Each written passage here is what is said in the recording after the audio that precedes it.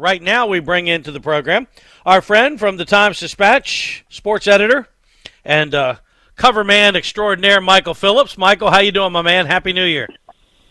Happy New Year, feeling great. And I don't think we have a shortage of topics to talk about. So. No. We got plenty to talk about. That is for sure. And I want to spend a large amount of time talking about the Commanders and several topics there. But let me start with Monday night. And obviously the news in the last 24 hours on Damar Hamlin has been very good. You, like me, have been covering sports for a long time. Have you ever seen anything like what we saw Monday night? Yeah, I mean, I think the closest comparable is probably the Alex Smith broken leg game in 2018. I just remember, Alex Smith, his leg snaps in half, and then, that just the players just urging the ambulance, like, get the ambulance out here. Like, they knew, the stakes were very high in that moment. And obviously we later learned that they were close to amputating the leg, in the coming hours. But, not to suggest that one is bigger than the other, but one of them was on New Year's Monday Night Football in one of the biggest games of the year with 30 million people watching. And the other one was played on a Sunday at 1:00. And right. I think a lot of the reaction was just like, we all saw it. Like, a giant chunk of America was watching and reacting to that in real time. And, that makes it more powerful. Really is, and it has really been, I think social media a lot of times is a cesspool, but by and large, not 100%, because we're never going to get to 100%, by and large, the good of social media came through on Monday night, and just to see the outpouring of prayers for Damar Hamlin and all that stuff, it was really good to see that there was something good that can come out of social media. Yeah, it's a fascinating thing because in a lot of senses, this wasn't an injury that was unique to football. If a guy had a concussion or, say something that, we've cautioned about the risks of football and the violent nature of it. But, these heart condition issues we see across all sports sometimes, and particularly youth sports, which kind of gives it a more universal, empathetic nature. Like, this is truly something that could happen.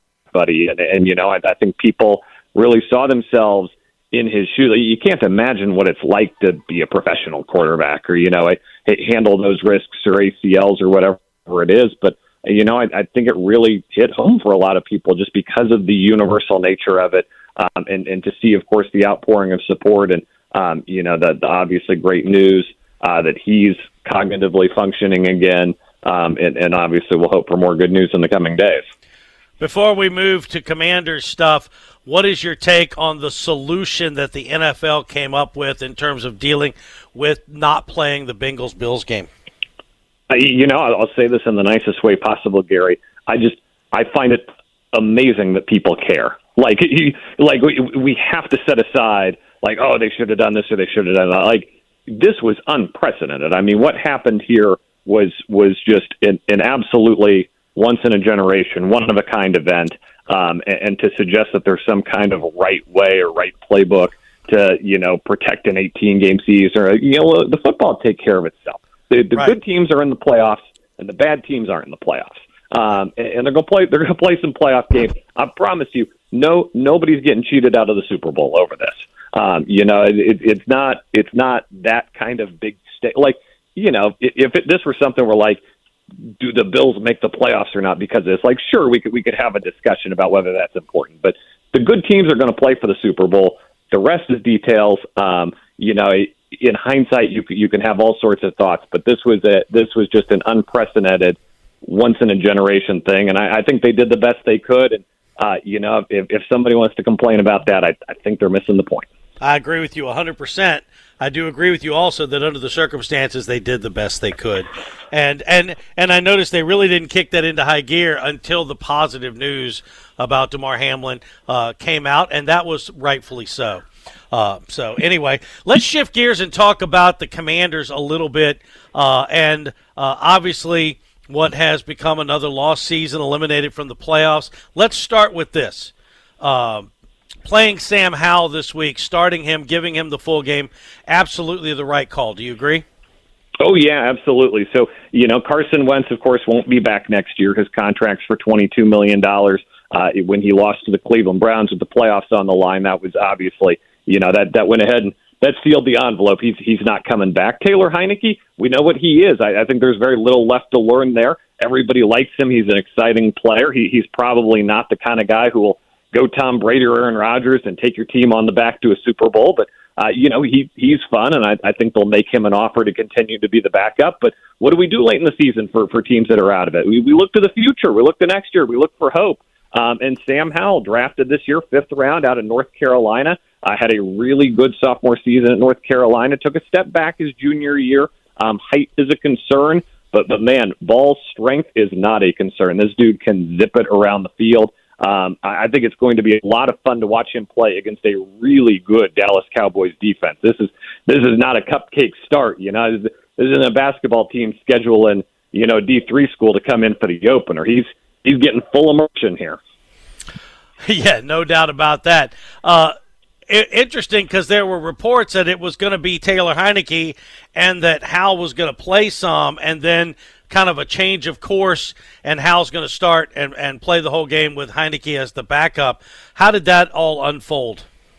Yeah, and I think Coach Ron Rivera's concern was what we just laid out. The Cowboys are really good, and Washington's offensive line, which protects the quarterback, has been really bad this year. So I think Ron Rivera's concern was just, hey, I don't want to somehow break this kid or his confidence that, he comes out there and he gets sacked a bunch of times and, maybe they lose by 20 and he walks away and think, he's down on himself or whatever it might be.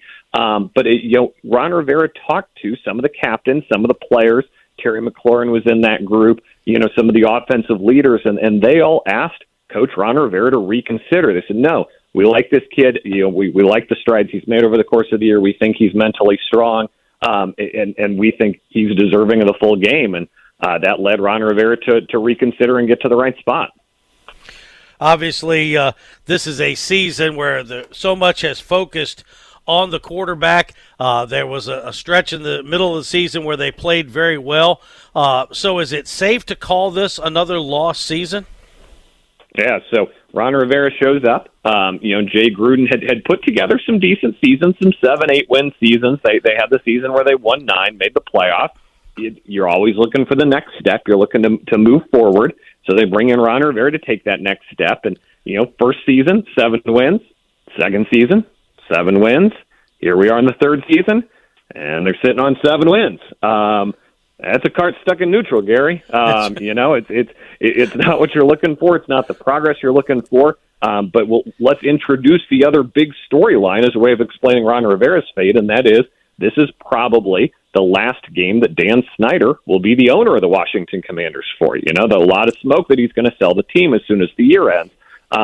If that's all true and he does sell the team, I don't think there's going to be any kind of coaching change this offseason because I think it's too logistically difficult, negotiating between the old guys and the new guys in terms of owners and who's picking who and when it's happening. The NFL kind of declares an unofficial moratorium on coaching moves in March. They want it all done in January and February so then, they can start the season and have stability from there. And that's not a good timeline to work with, conducive to the ownership change. So I think Ron Rivera is going to be back wearing his whistle next year, and I'd be pretty surprised if there's any other outcome.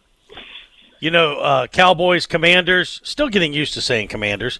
Cowboys, yeah. Commanders to end the season. It's such great theater, but it feels odd because the game is so the approach to the game is so different between the Cowboys still having a chance at even home field and the NFC East and so much to play for, and the Commanders focused on 2023 and walking into a cloud of uncertainty. Man, and they're going to retire Sonny Jurgensen's number on Sunday. I don't have to tell you, Gary, you're a radio guy. You know what both Sonny as a quarterback and later Sonny is obviously part of the very famous announcing trio of the Redskins' golden years that so many people remember. And when they announced that, I just remember thinking boy, if they can take care of business and that game against the Cowboys is to go to the playoffs, there's going to be just a lot of juice. It's going to be a great crowd. And Sonny's going to be there, and it's going to be a really great day. But, the flip side of that coin is it's going to be kind of a sad day for Sonny, getting his number retired on a cold day with Sam Howell at quarterback and a bunch of Dallas Cowboys fans there.